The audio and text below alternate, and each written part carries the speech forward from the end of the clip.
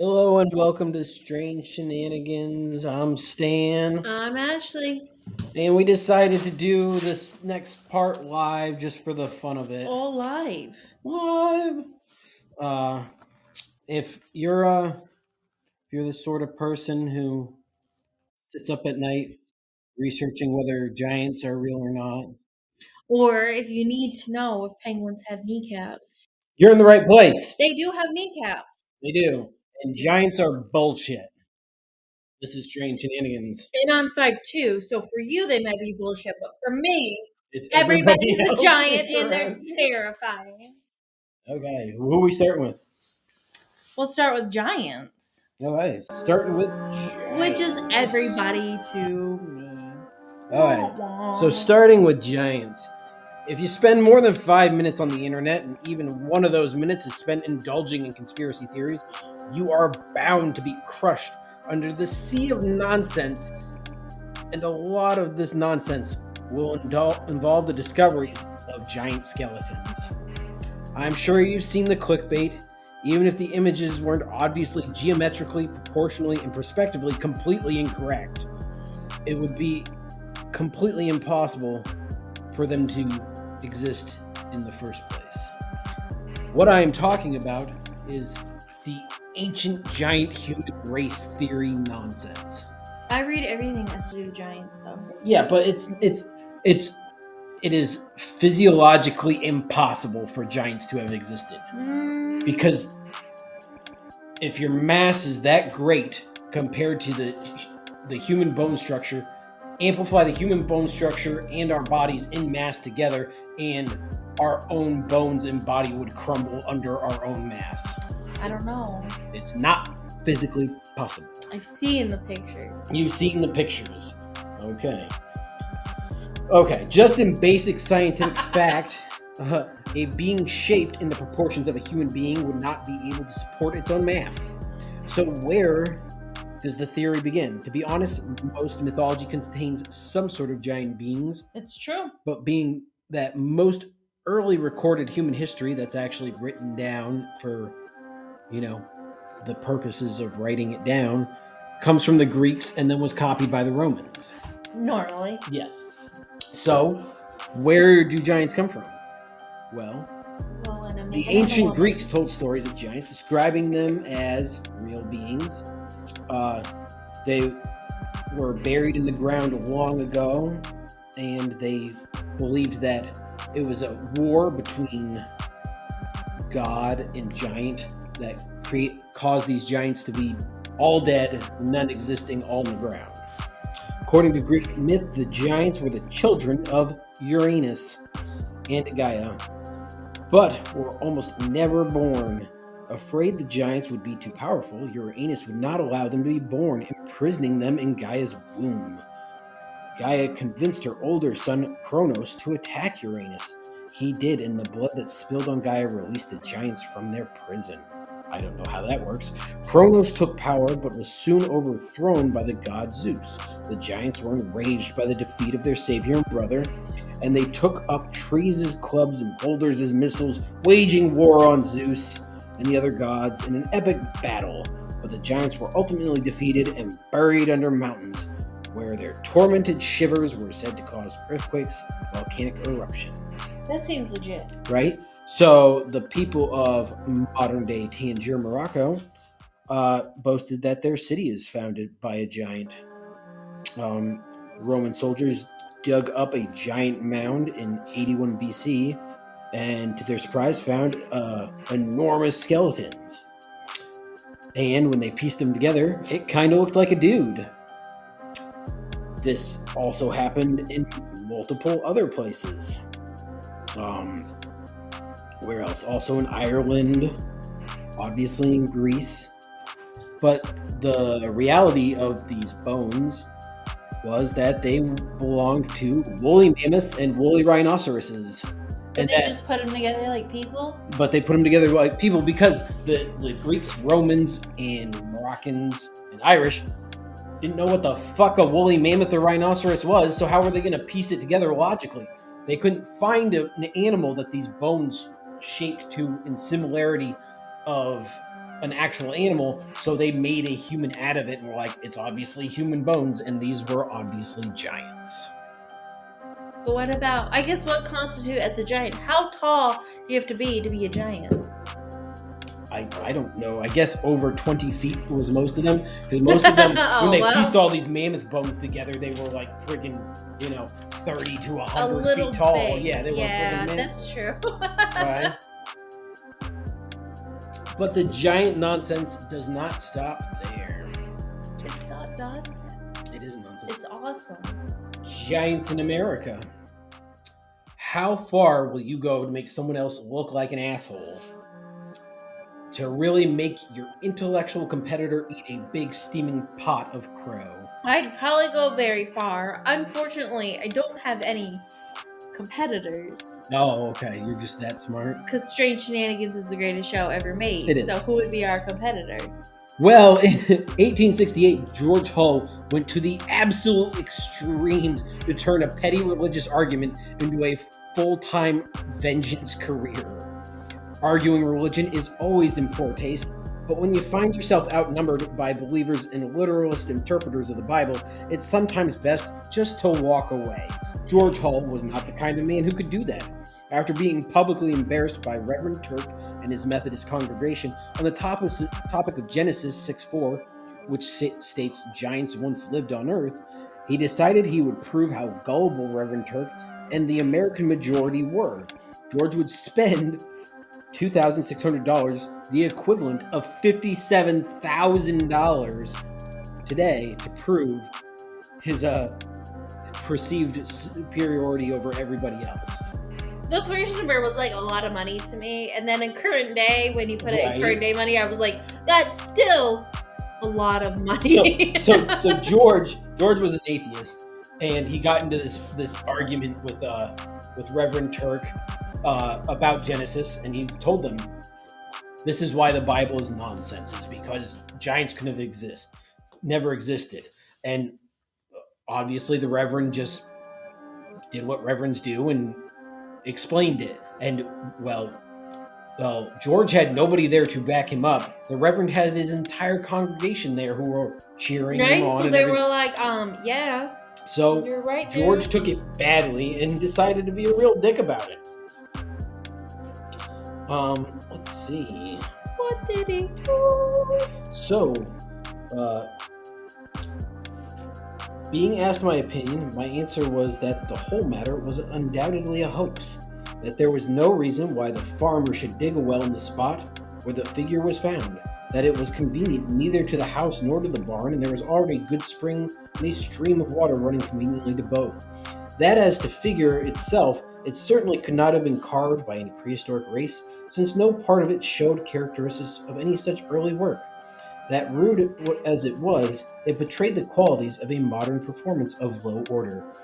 George went out, hired a shitload of men to dig a giant piece of rock out of a quarry, hid it, bribed people to move it on a train to his brother's house, hired 2 sculptors to chisel it out, then hired a geologist who told him, oh, if this is supposed to be a giant who died and was preserved in the earth, he wouldn't have facial hair or any hair left at this point.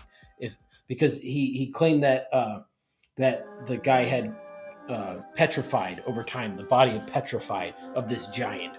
Because he was going to perpetrate this hoax against everyone so that he could go back to Reverend Turk and be like, look, you're an idiot, you bought into it. Well, so not only did he hire a whole group of men to dig it out, way too much money, moved it on a train to his brother's house, hired professional sculptors to make it, paid all these people to bribe them not to talk about it, paid the geologist to help him make it look ancient. He then brought people out to the farm claiming that they had dug a well. They were digging a well and they had found this giant who was preserved in the ground. And people came and people paid to look at it. Well, I mean, you gotta be curious. Even I would be curious. The first day it was free, and then George was like, holy crap, people are coming by the hundreds to rural New York to come look at this I'd want to petrified giant. So what's he do? He pops up a big ass tent and starts charging people. And so he's just raking in the dough. And he's got people in there arguing. He's got scientists arguing with clergy. And the people that he wanted to embarrass are the people arguing that it is a real giant because the Bible says giants once existed. And they're in there arguing, helping him make money to swindle other people. It's like a complicated It is a very triangle. complicated revolving wheel of nonsense. So then George starts making quite a bit of money off of it, and he eventually sells his portion of it, and he sells it for $23,000, the equivalent of over $500,000 today. Again, both of it was a lot of money. So he sold it to a 5-man managed group. They called it a syndicate, where they moved it to Syracuse, New York, to exhibition it. And the giant drew such huge crowds that it was starting to pull from P.T. Barnum's show. So P.T. Barnum offered them $50,000 for the giant, more than twice what they paid for it. They refused, and they're like, absolutely not. So what does P.T. Barnum do? He sends a guy in the middle of the night to sneak in, make a mold of it, sneak back out so that he can make his own. And then when he shows his, he's like, these guys are friggin' frauds. They're just copying my giant. Oh, and he got away with it. Of course he did. He's like the American dream. Yeah, he is. So when asked about Barnum's version of the story, the guy who ran the syndicate, David Hannum, was quoted saying, "There's a sucker born every minute," in reference to P.T. Barnum's, customers. Well, everyone's a sucker. It's all fake. Yeah. Yeah. Hannum sued Barnum for calling his giant a fake, but the judge told him to go back, get his giant to come in and swear that he was a real person, and then he'd let him sue P.T. Barnum. And obviously he couldn't do that because it's stone and it was all sarcastic sniping, and it was friggin' hilarious.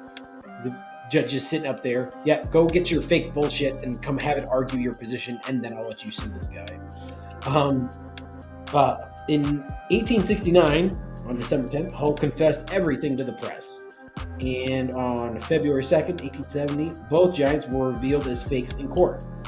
The judge also ruled that Barnum could not be sued for terming a fake giant a fake. Hull proclaimed that he did not confess because of criticism. He confessed proudly for the original intention that he had,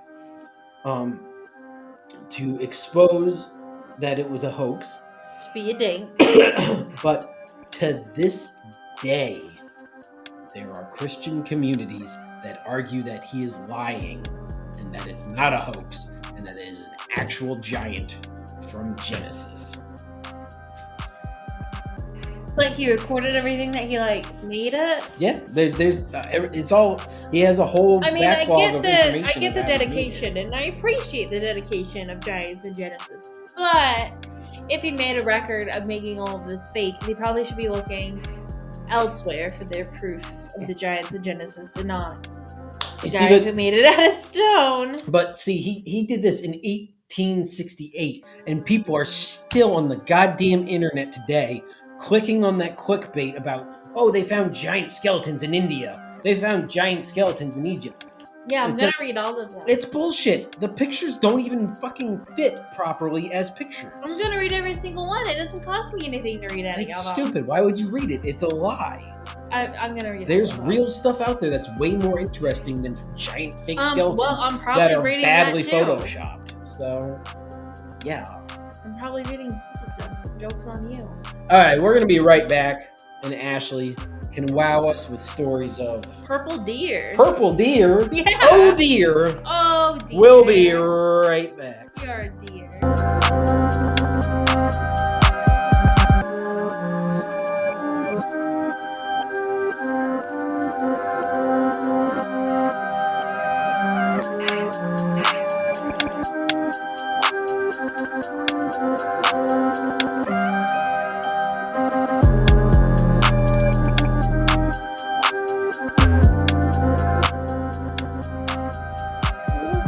Welcome back to Strange Shenanigans.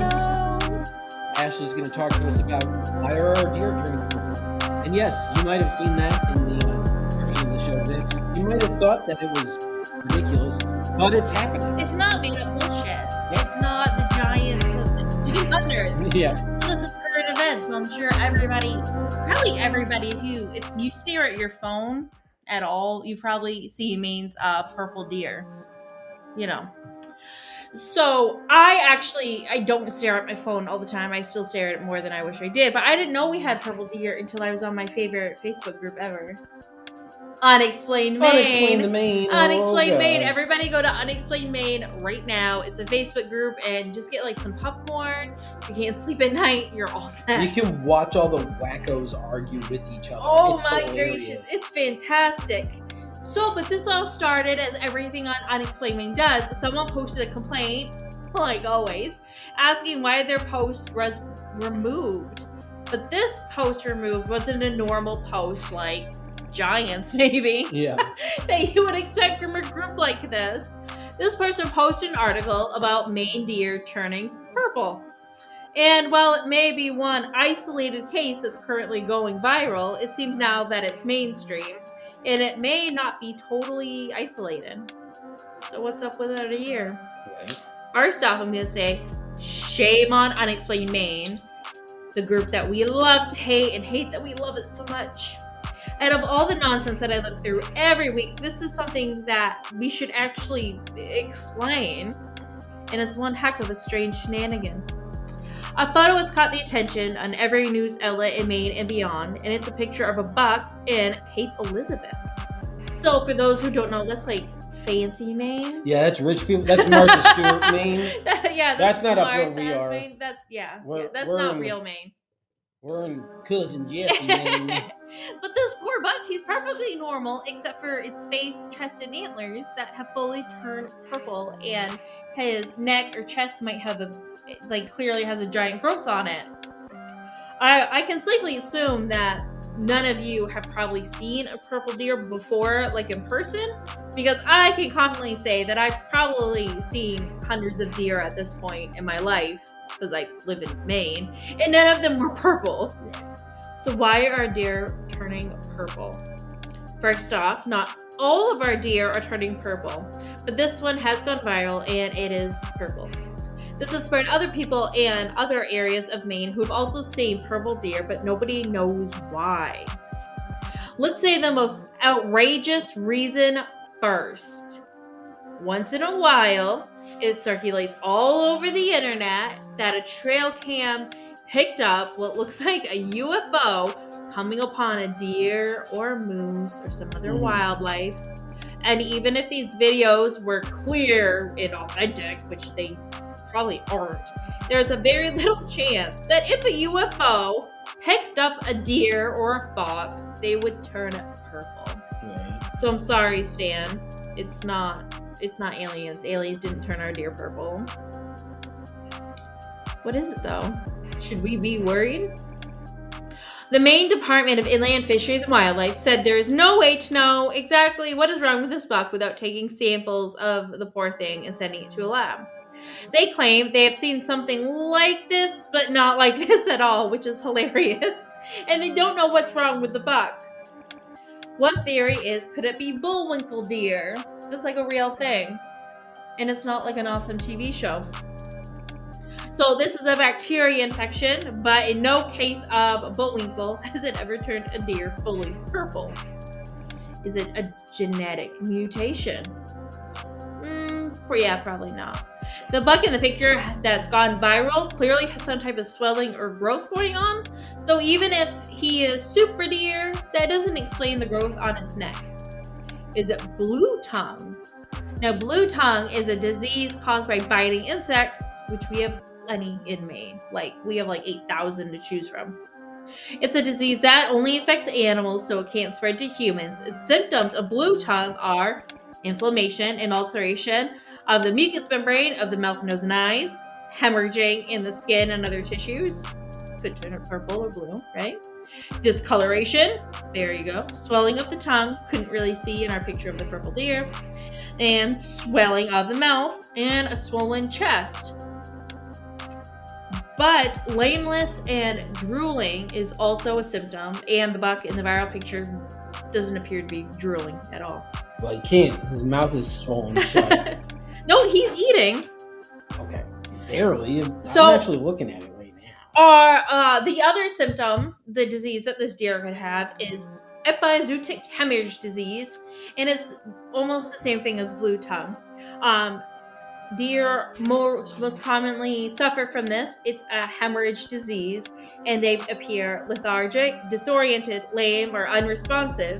And as the deer progresses, they salivate and foam at the mouth, have bloody discharge from the nose, and lesion and sores in the mouth. But no mention of them turning purple, and the deer had none of those symptoms at all, because apparently people in Cape Elizabeth have seen this deer plenty, and it's a perfectly normal and fine deer. Antlers can change color based on the type of minerals that they are eating. Where in Maine? Blueberries? I don't think his antlers actually look very different from any other deer's antlers. Well, could our deer friend be eating so many wild blueberries that it went all Willy Wonka on us and turned purple? No. It does seem far-fetched. But there have been a lot of instances when hunters will cut a deer open and all the insides are purple. Like liver, heart, everything. And this is caused by them overeating pokeberries. Pokeberries? Yeah. Not the pokeberries, Paul. The outside of the deer doesn't turn purple, but the whole inside is purple. Could be something. Okay, from the perspective of a hunter and a former medic in the U.S. Army, this looks like a massive infection caused by an allergic reaction of some kind. Maybe. Literally nobody knows. His nose and face is swollen like 3 times its size. That's not what a deer's face looks like. And his chest is swollen. Yeah, right under. He kind of has like a moose thing going on under. His face is almost moose-shaped from how swollen. It's strange. The other thing he could have is deer fibromas, but these are wart-like growths on the deer that are caused by an infection. These manifest as firm, warty growths fixed to the skin of a deer. Again, maybe, but there's no mention of the deer turning purple, and this deer isn't covered in warts. No. It's like one constant swollen thing. Yeah. So could it be a tumor? It does look like a big old goiter on his neck, doesn't it? It does. So could he have a and tumor? His chest. The answer again is maybe, but because when deer have tumors, they come up as hard and hairless, and this deer is covered in hair, and the whole head of this deer is purple. When you look up tumors in deers, like anybody can do, that's not which is what I did. That's not what they look like. They look like these giant black warts that are they're pretty big. So in the end, what's wrong with our deer? It's illness. It's very clearly illness. I feel like that's clickbait in its own. You say purple deer, and I'm expecting like a purple deer, not a massively infected, jacked up deer. And the thing is, this is kind of a viral thing, as clickbait is, but every news outlet in Maine is reporting on it. Mm-hmm. Pick one. Just throw it in a bucket and pick one. You got every radio station, every newspaper, everybody is checking out this purple deer. So the thing is, I have all these theories and I can speculate wildly, but we still don't know. Nobody knows. The Maine Wildlife Department has actually put out a notice asking if anyone else has experience with this to contact them to help them figure out what's going on with the deer. Even biologists up the wazoo have been interviewed. Pick One Baker Daily did one, WGME did one. Nobody knows what's wrong with the deer. So, if anybody knows anything, contact Maine Wildlife, but you should contact us first because we can report on it. And if we ever find out the answer before you guys do, we're definitely going to update you and tell you if we have a new species of purple deer or what's really going around, because deer diseases are a thing. Yeah, it's a serious thing. There's a serious issue in most of America at this point with chronic wasting disease, which pretty much just deteriorates their poor little bodies until. And that's a big thing we have in Maine and in New England and everywhere else. So, but nobody knows what's going on with this deer. Fortunately, we can rule out one theory. UFOs did not pick up the deer and turn it half purple. They did not. They did not. If you're too lazy to Google the purple deer itself, just head over to our Twitter page. I put him on there. Strange Show. Yeah. You can look him up. Leave us a comment. I think it's pretty clear that the purple deer is just violently infected. Well, he could be infected, but the weird thing is everything about this deer, because the residents of beautiful Cape Elizabeth have seen him, is they're like, yeah, he's fine. He's good. He's around here. We've all seen him. So he doesn't do anything of like all these symptoms of deer diseases we've already looked up. Right. It's just a normal deer that's swollen and purple. And it's really funny because if we could just say, hey, he's infected, we're good. The Maine Wildlife Department is still saying, well, we don't know that for sure. We've never seen this before. Yeah. So we don't know what it is. I'm really curious to see what comes of this. I really hope it's not some new deer disease, though, that spreads between other deer and other wildlife, because it's happened before. Yeah. It really is. As much as we want all our animals to be pretty and purple, we don't want him to be sick. Well, he's not pretty. He's hideous. We don't want him to be sick. Just pretty. Okay. Well, that's all we've got for purple deer. We'll be right back with our next segment, so hold tight. Thank you for listening, Rocky Raccoon 6. Oh, Rocky Raccoon's back. Yeah, I know, right? Hey, Rocky. Thank you for listening. We'll be right back in a minute. Hang on to your hats.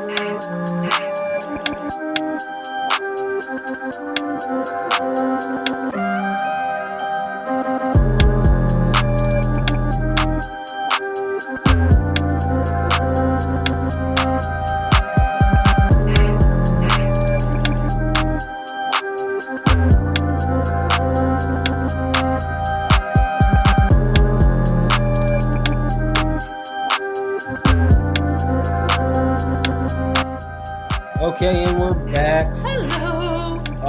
We're gonna switch gears completely. And we're going to talk about some weird thing that I stumbled across today while searching one of my favorite topics, vampires.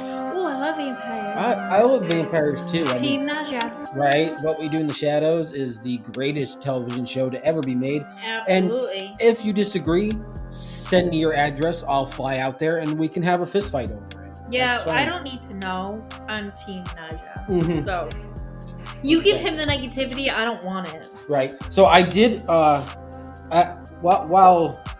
surfing the depths and bowels of the internet, dark web, I came across the Atlanta Vampire Alliance. The Atlanta Vampire Alliance? Yes. Parentheses, a real vampire house. No. Yes. So these people at the Atlanta Vampire Alliance, which has existed for a lot longer than I would like to think it would have, but it gained notoriety in 2015 when they started doing a bunch of media and stuff like that. I did reach out to them in multiple ways to try and get any sort of,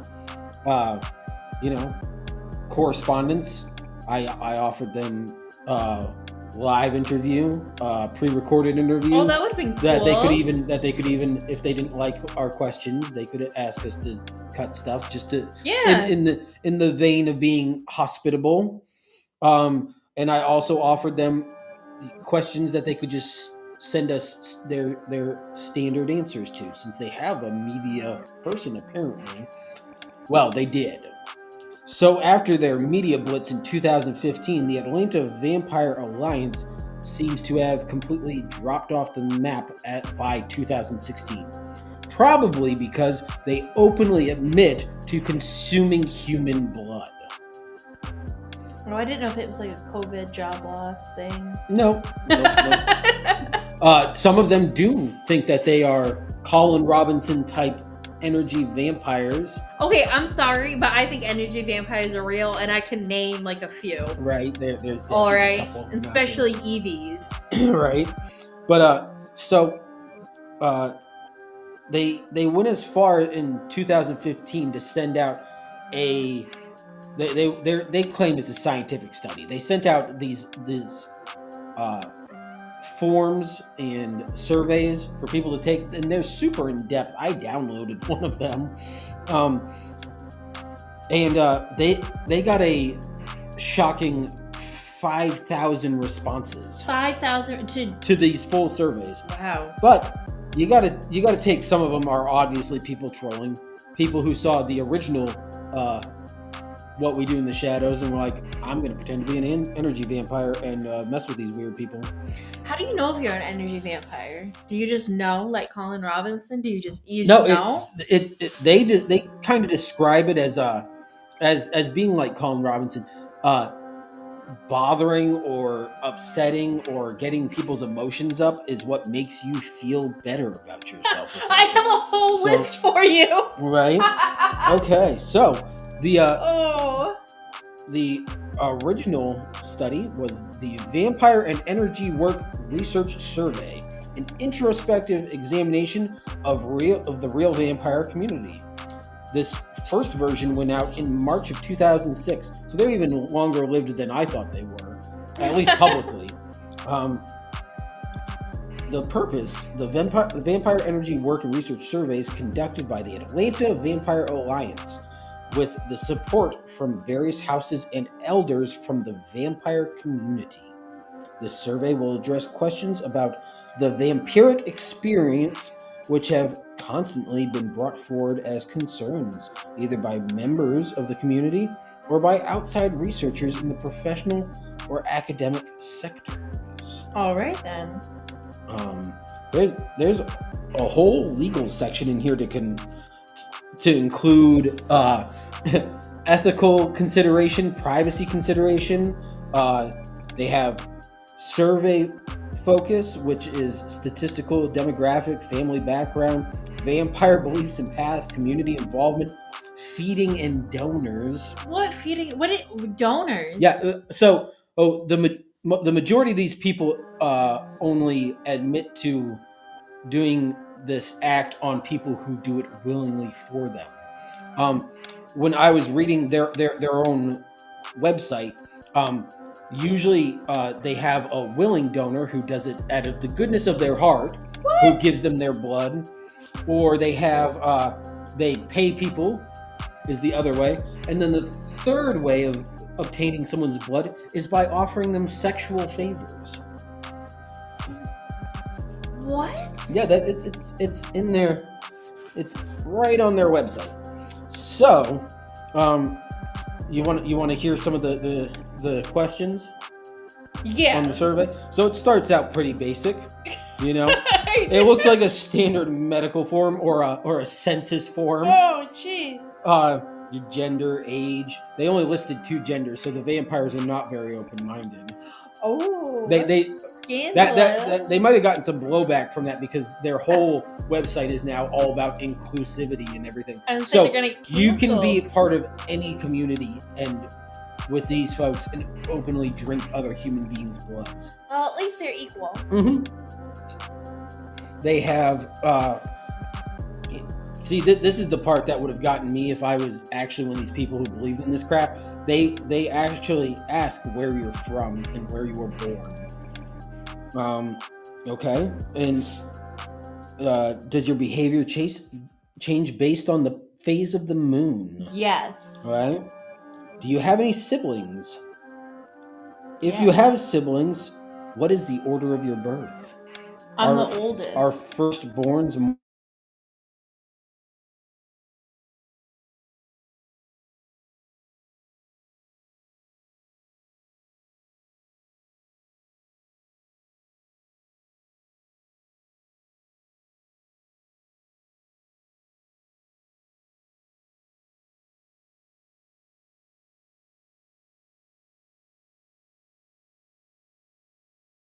Maine.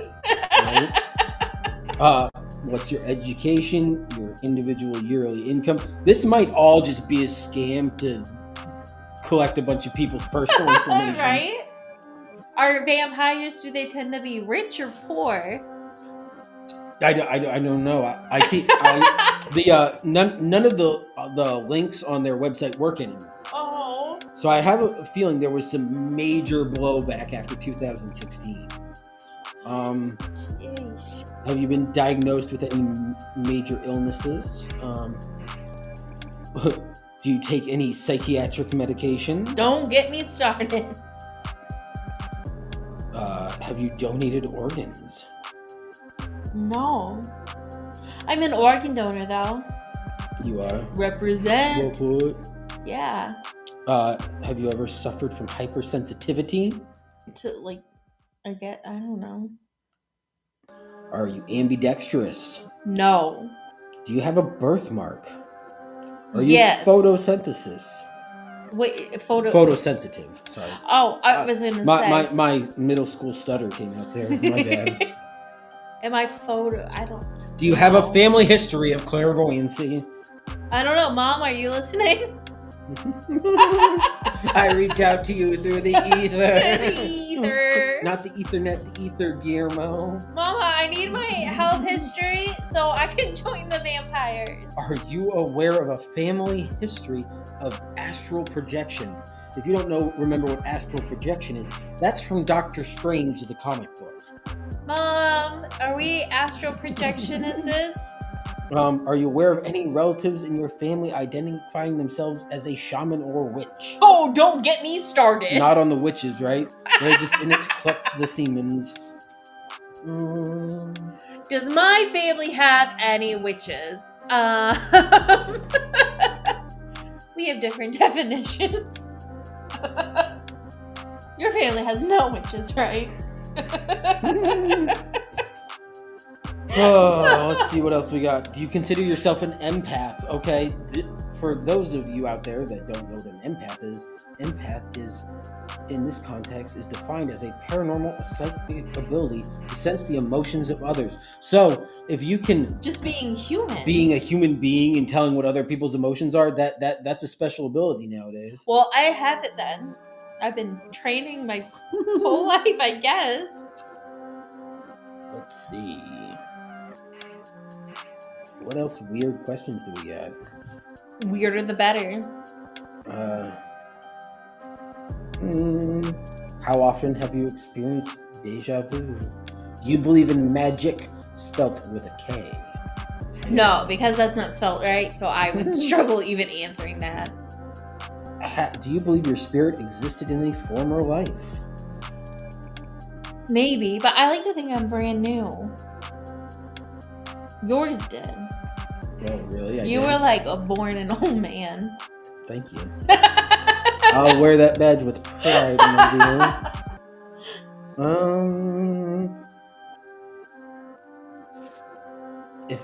Do you associate yourself with any faith, discipline, or paradigm? I don't. I would assume not if you're sucking people's blood. I don't know how to even answer that. You attend tribal worship. I don't. It doesn't come up on Google Maps. I'm not sure. No.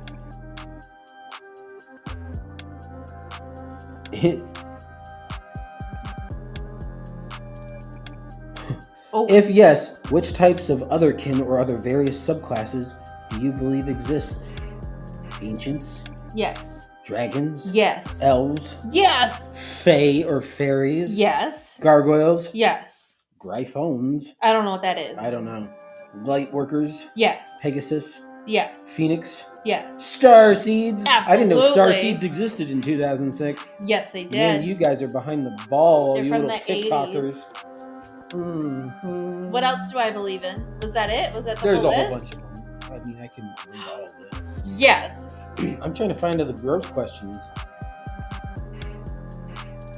I love this so far. You know, but if I fill this out, I don't think I'm going to get a response because it has been, 3 months now? And I still have not been given my micronation approval. I applied for a micronation and they never answered me. They didn't approve or reject me. So I'm pretty pissed off about this. Wow, that's a lot. So I don't need another application that doesn't even acknowledge me. I wanted to start a micronation and they didn't even have the respect enough to reject me. So I'll throw the link up there if anybody wants to look through this. There's 74 pages of questions 74 pages in this survey for the modern vampire. That's just one survey. There's other surveys. But let's get back to their actual website. You got any questions about the modern vampire, Ashley? Yeah, I guess. Like, how do you have the urge to, I don't know, I guess bite someone and suck their blood? Like, how does that urge happen? I think from what I'm getting from their literature, most of them don't bite and suck people's blood. Okay, so that's a myth. Most of them. So that's a stereotype that they're trying to break. I don't know if some of them might. I can appreciate that. I always appreciate breaking stereotypes. I guess, what does the urge of wanting to drink blood feel like, or when does it start? Do you know when you're born? I guess that would be from the answers of the survey. So I don't know. Can you get kicked out of the Vampire Alliance? What if you are a vampire and they're like, I don't like you, and kick you out? Well, let's go through some frequently asked questions. Okay, frequently asked questions. Is the AVA an actual real or modern vampire house, or is it a role-playing group? The AVA, not to be confused with the other AVA. Don't just Google AVA. You're going to end up in something completely different that you don't want. How many AVAs are there? Well, there's the Adult Video Awards. What? And you probably are not looking for that if you're listening to Strange Shenanigans right now. Or you are, and you're a pervert. Well, you know. The AVA is a local Atlanta, Georgia-based real vampire house, but not in the mold of traditional houses that promote social hierarchy and exclusionistic practices. We are not a role-playing group, nor engage in role-playing activities. Likewise, we are not a lifestyle group. We are an alliance of like-minded individuals, sanguinarian, so blood drinkers. Oh, okay. Psychic and tantric or energy workers, spiritual backgrounds who have chosen to invest our time and effort for the progress and education of both the greater and local vampire community. Yowza. Right? Okay. How is the AVA different from other such organizations? We provide a non-pretentious environment for our members. I love that there's compared to other organizations. Right? How many vampire organizations are there? I'm really interested. Find us at The Strange Show on X, which is Twitter, but apparently we call it X now. Yes. And tell us if there's more, because... Yeah, if you're part of one of these groups, I want to know more about it. We're not asking to mock you. We really have questions. Right? Okay, are non-vampires allowed to join and participate in AVA activities? Non-vampires, generally energy workers or practitioners, Therians, and other kin. So, if you're Starseed or anything like that, which I am, are permitted to join on a limited and selective basis, depending on the event. Most private functions excluded. Non-vampires, energy workers, Therians, and other kin may be allowed to participate. Maybe it's a case by case. Yes. It depends on how much blood drinking there is probably going on. Well, I have to wait till I get the answers from my mother. Ooh. Does the AVA hold meetings and organize events in the Atlanta, Georgia area? Yes, we hold meetings as well as quarterly socials and selectively attend and or organize events in a variety of different formats. Is there free food? Sorry. Did you just ask if there's free food at a place where human beings drink other human beings' blood? What if you're an energy vampire? I don't. Then you wouldn't need to eat food. You're gonna sit there and mock people until you feel good about yourself. Well, okay, I probably could do that. Is the AVA a religious, spiritual, or occult organization? Yes. No. Oh. We are not a religious, spiritual, or occult entity, nor do we personally regard real vampirism as a religion, any form of a specialized institution, or as a faith-based collective. Our members represent a variety of diverse spiritual beliefs or paths, and we encourage individuality, tolerance, and diversity amongst ourselves. You though? I mean, apparently they're not pretentious, Ashley. Right, they're not pretentious. Do you follow a particular teaching or vampirism code of ethics? We follow our own code of vampiric ethics. Do they have a vampiric council? Because if they do, I need to see the is there a vampiric council? Why use the spelling of vampire rather than... That's stupid. We don't care about that. They changed the spelling of vampire? Yeah, I guess they do. Yeah. I deeply struggle with this application if everything is just misspelled. If I join, will I be connected with a donor? Ew. Although we may at any given time have donors who are part of the AVA, we do not participate in an active donor vampire matching service, nor a universal donor of the house arrangement. Such issues should be discussed in private between two interested adult parties, and the necessary test and forms completed where applicable. I don't know. What do you mean where applicable? Where are you going to go where you could cleanly and safely... I don't know. I don't even know how it would work. What is a real or modern vampire? A vampire is essentially an energy feeder or a blood drinker that may display various levels of psychic ability. While the casualty interpretation and sometimes even the proper spelling of vampirism is debated, vampires are generally individuals who cannot equally sustain their own physical, mental, or spiritual well-being without taking of blood or vital life force energy from other sources, often human. Without feeding, the vampire will become lethargic, sickly, depressed, and often go through physical suffering or discomfort. Vampires often display signs of empathy, sense emotions, perceive auras, and are generally physically aware of the world around them. Well, I would hope so. Do they have to travel with their home soil? No, they do not. Because they're not actual vampires, Ashley. Well, okay then. Okay. So that's what they have in their Q&A section of it. Like I said, if I contacted them through multiple chains, and I'm hoping to get some sort of response so that we can do a live or pre-recorded Q&A, whatever they're comfortable with. There's so much to dive into, but like I said, a lot of their website, which I don't believe has been updated in since 2015. But they put out all this information in 2016, and I'm starting to think that there was some major blowback, and that's why there's no connection to this anymore, or they got shut down by some sort of health department. Well, I mean, that's valid, but I have a million questions. Right. Well, we'll keep digging. I would like to think, if you're part of a vampiric organization in general, that I would hope you be willing to talk to us, because there's a lot of stigmas and stereotypes that need to be broken. And I have a lot of questions. Unless it participates in more stigma and stereotypes and we just make it worse. Right. I don't know. But we'll see. You got another topic for us, Ashley? Of course I do. Okay, everybody, hang tight. We'll be coming back at you in just a couple minutes with our next topic. This is Strange Shenanigans. Hold on to your hats, folks.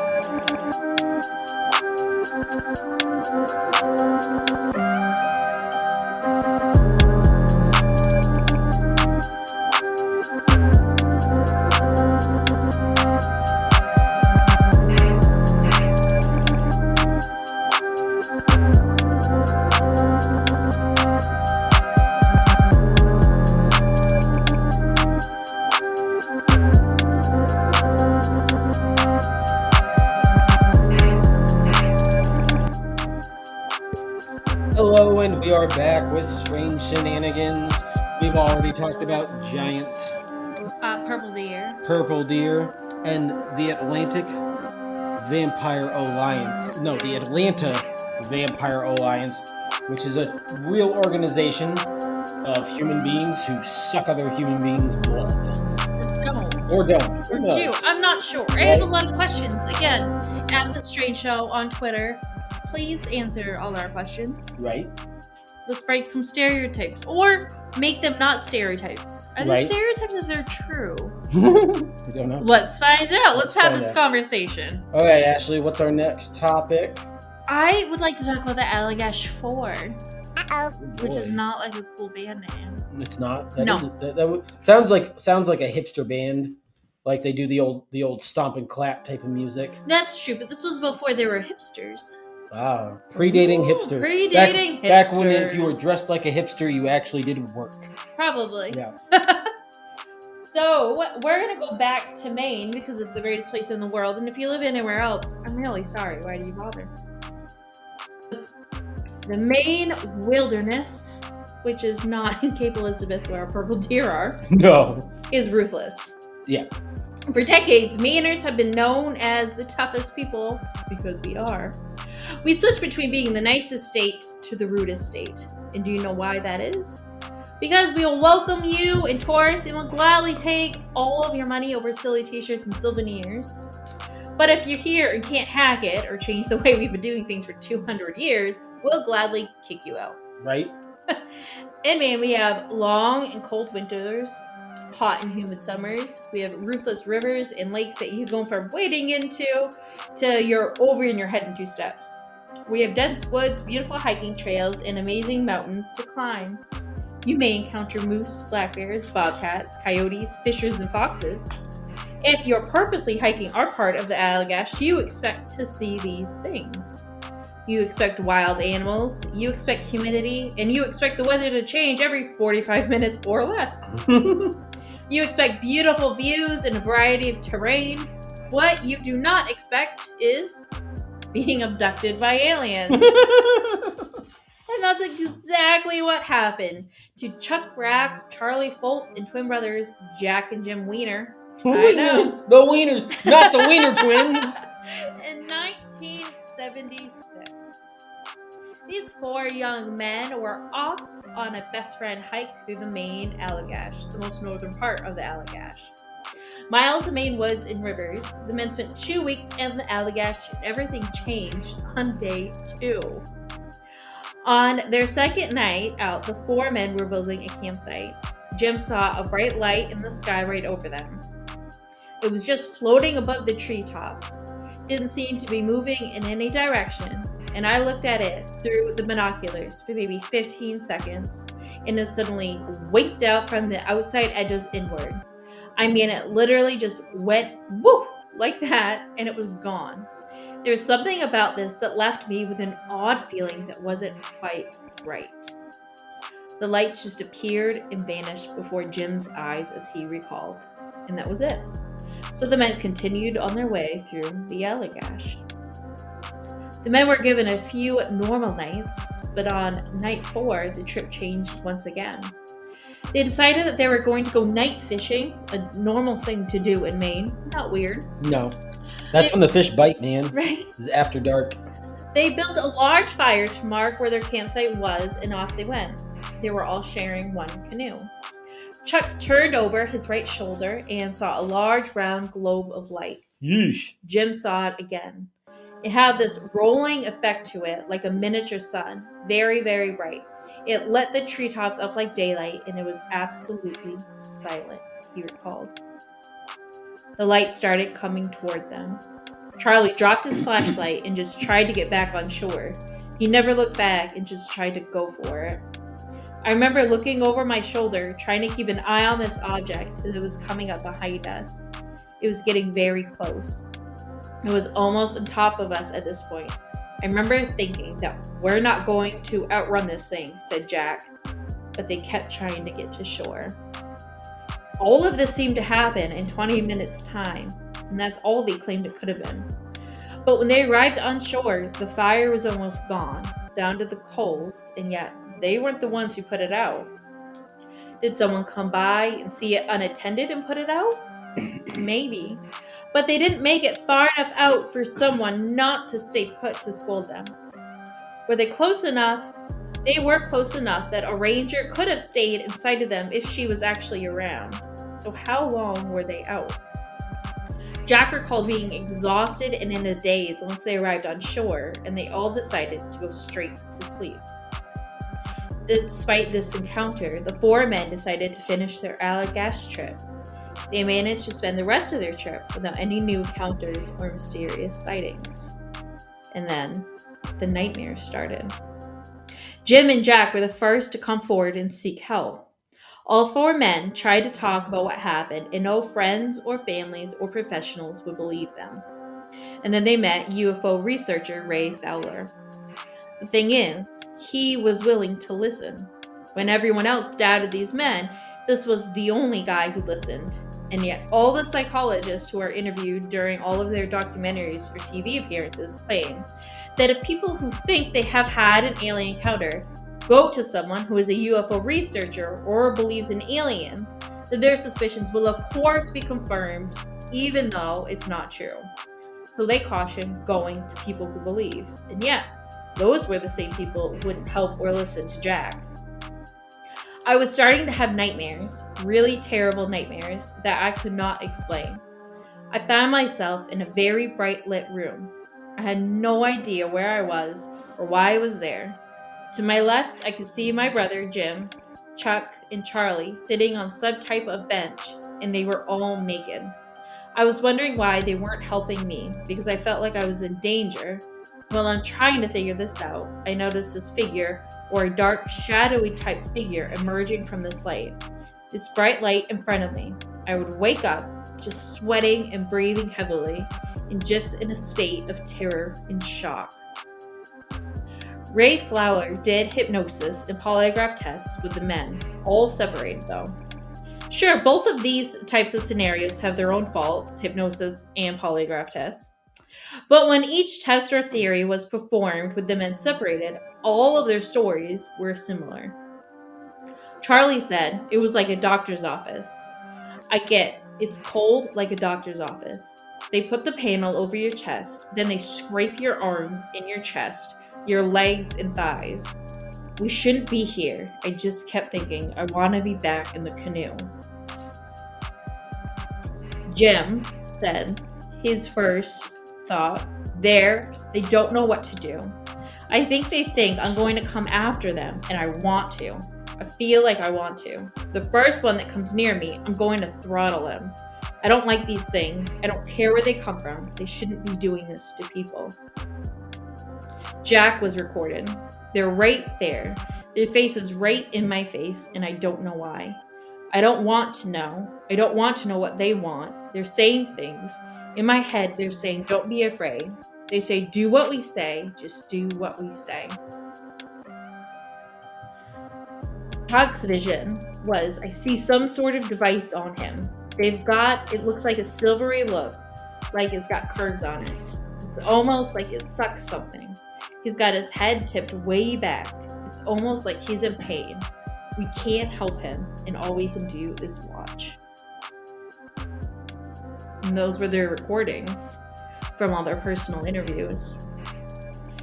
The hype long has run out for the Allagash 4. They had their height in the 80s. No shame in that. After a few years after they were no longer seemed relevant, Chuck decided to come out of retirement and claim that they made it all up for money. So hypothetically though, when the money ran out from the interviews and documentaries, Chuck decided to do a turnaround and claim it was all fake and they were all taking drugs during this and there was no UFO. But I'm more apt to believe the other three, not Chuck, because they all could have come out and done this and said he was this and said he did that and played a game out of it and make money off of more interviews and feuds. And instead, the other three men held on to their story and didn't participate in the story that Chuck was trying. Charles' response was, this happened. If you believe it, that's right. If you don't believe it, I don't care.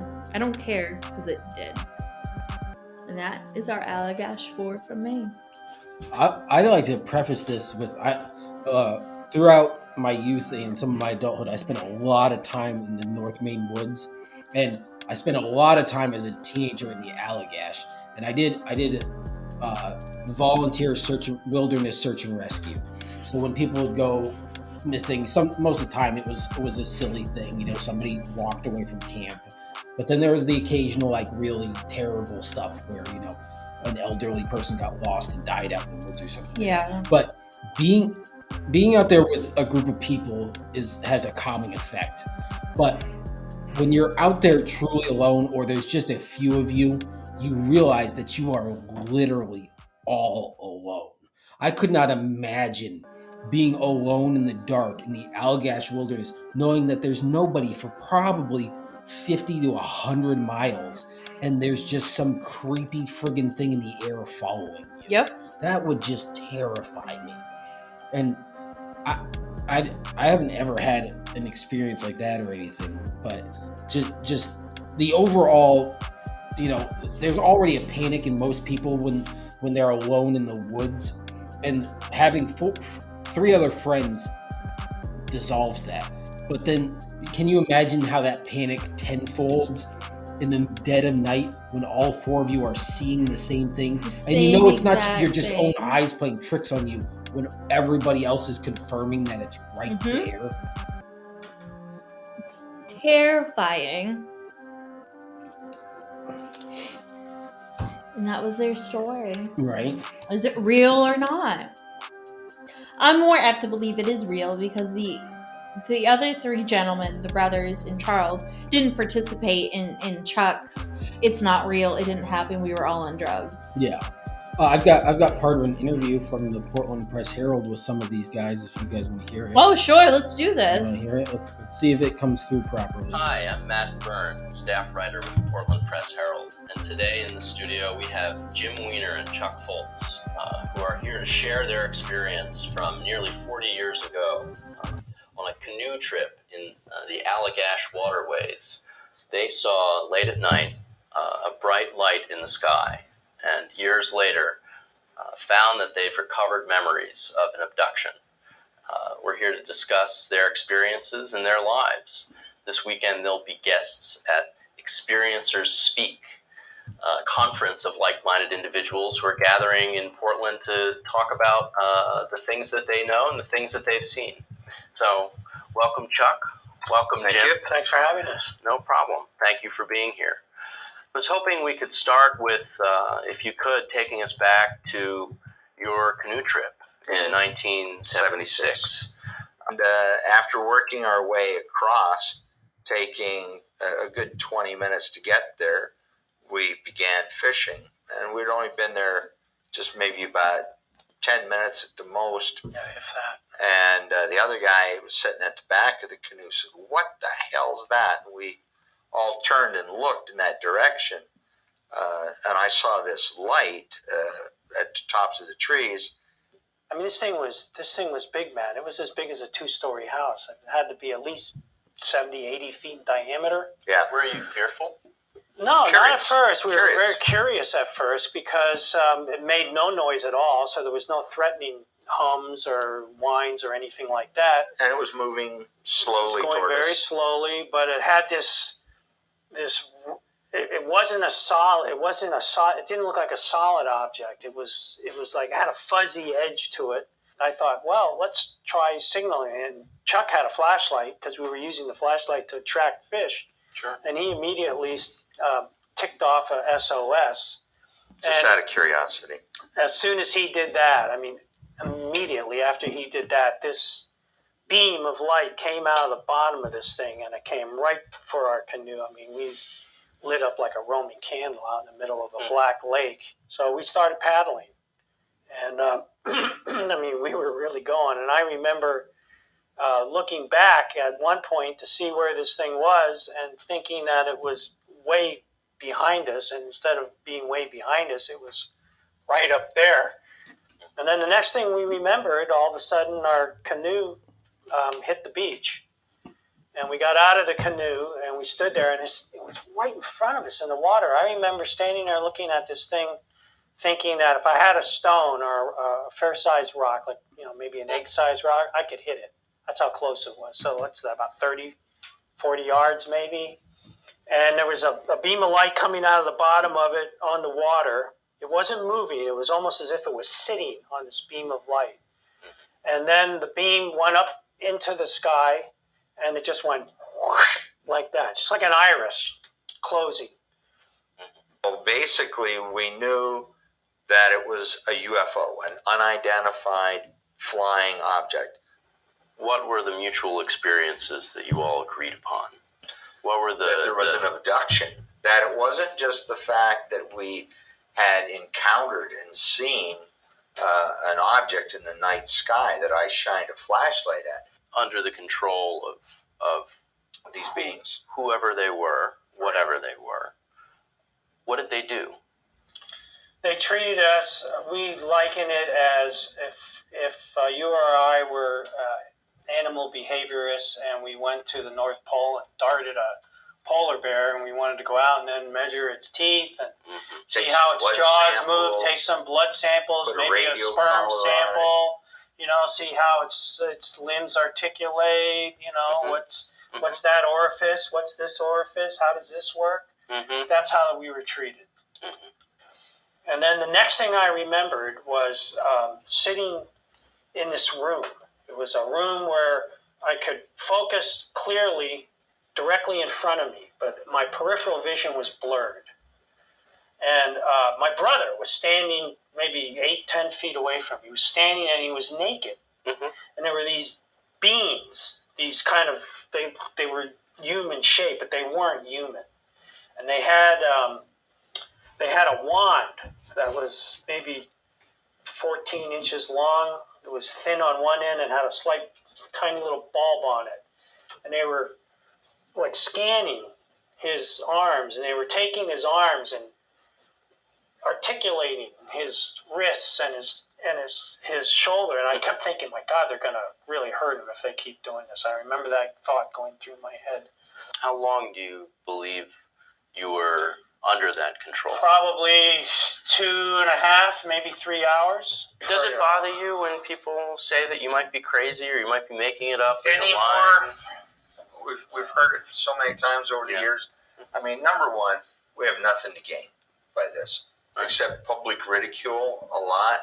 But our goal would be to enlighten, inform, and put some type of positive direction on this. Well, there you go. There you go. That was the interview with two of the abductees from the Allagash wilderness who claimed they were abducted by aliens while night fishing. Right? Yep. I think that's all we have for you today, folks. Thank you for listening. As always, keep it strange. You can find us here on Podbean. We have a catalog going back. This is our second season. So if you haven't heard season 1, hop on back. There's some good and there's some funny bits in there too. Trust me. I'm hilarious. Yes, you are. You can find us on the interwebs in multiple locations. Yeah, you can't get rid of us. We are on Twitter under The Strange Show. Don't forget to hop over to Patreon, where we put special footage and give you free stuff if you buy us coffee. That's patreon.com/Strange Shenanigans.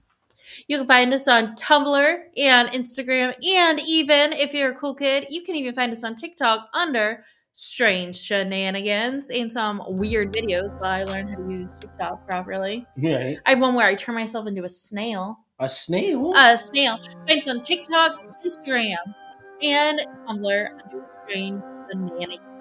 We're always on Twitter under The Strange Show. And don't forget to buy us pizza on patreon.com/Strange Shenanigans. We're also coming from the new Strange Shenanigans studio. Hashtag name our studio. Which does not have a name yet, so... You guys need to name it, so hashtag name our studio. You name our studio, and we're going to reveal it at our season finale before we go off to season 3. What? So you have plenty of time, because we don't know when we're going to do season 3. Yep. Pretty much whenever we want. Yeah, when we feel like it. Yeah, so you're kind of stuck with us. Yep. So, get on there. Give us a suggestion for a name. We need to name our studio. Yep. This is the perfect time for Douche Nation, Stick Up Leslie Knope's Butt. Really, anything you can think of.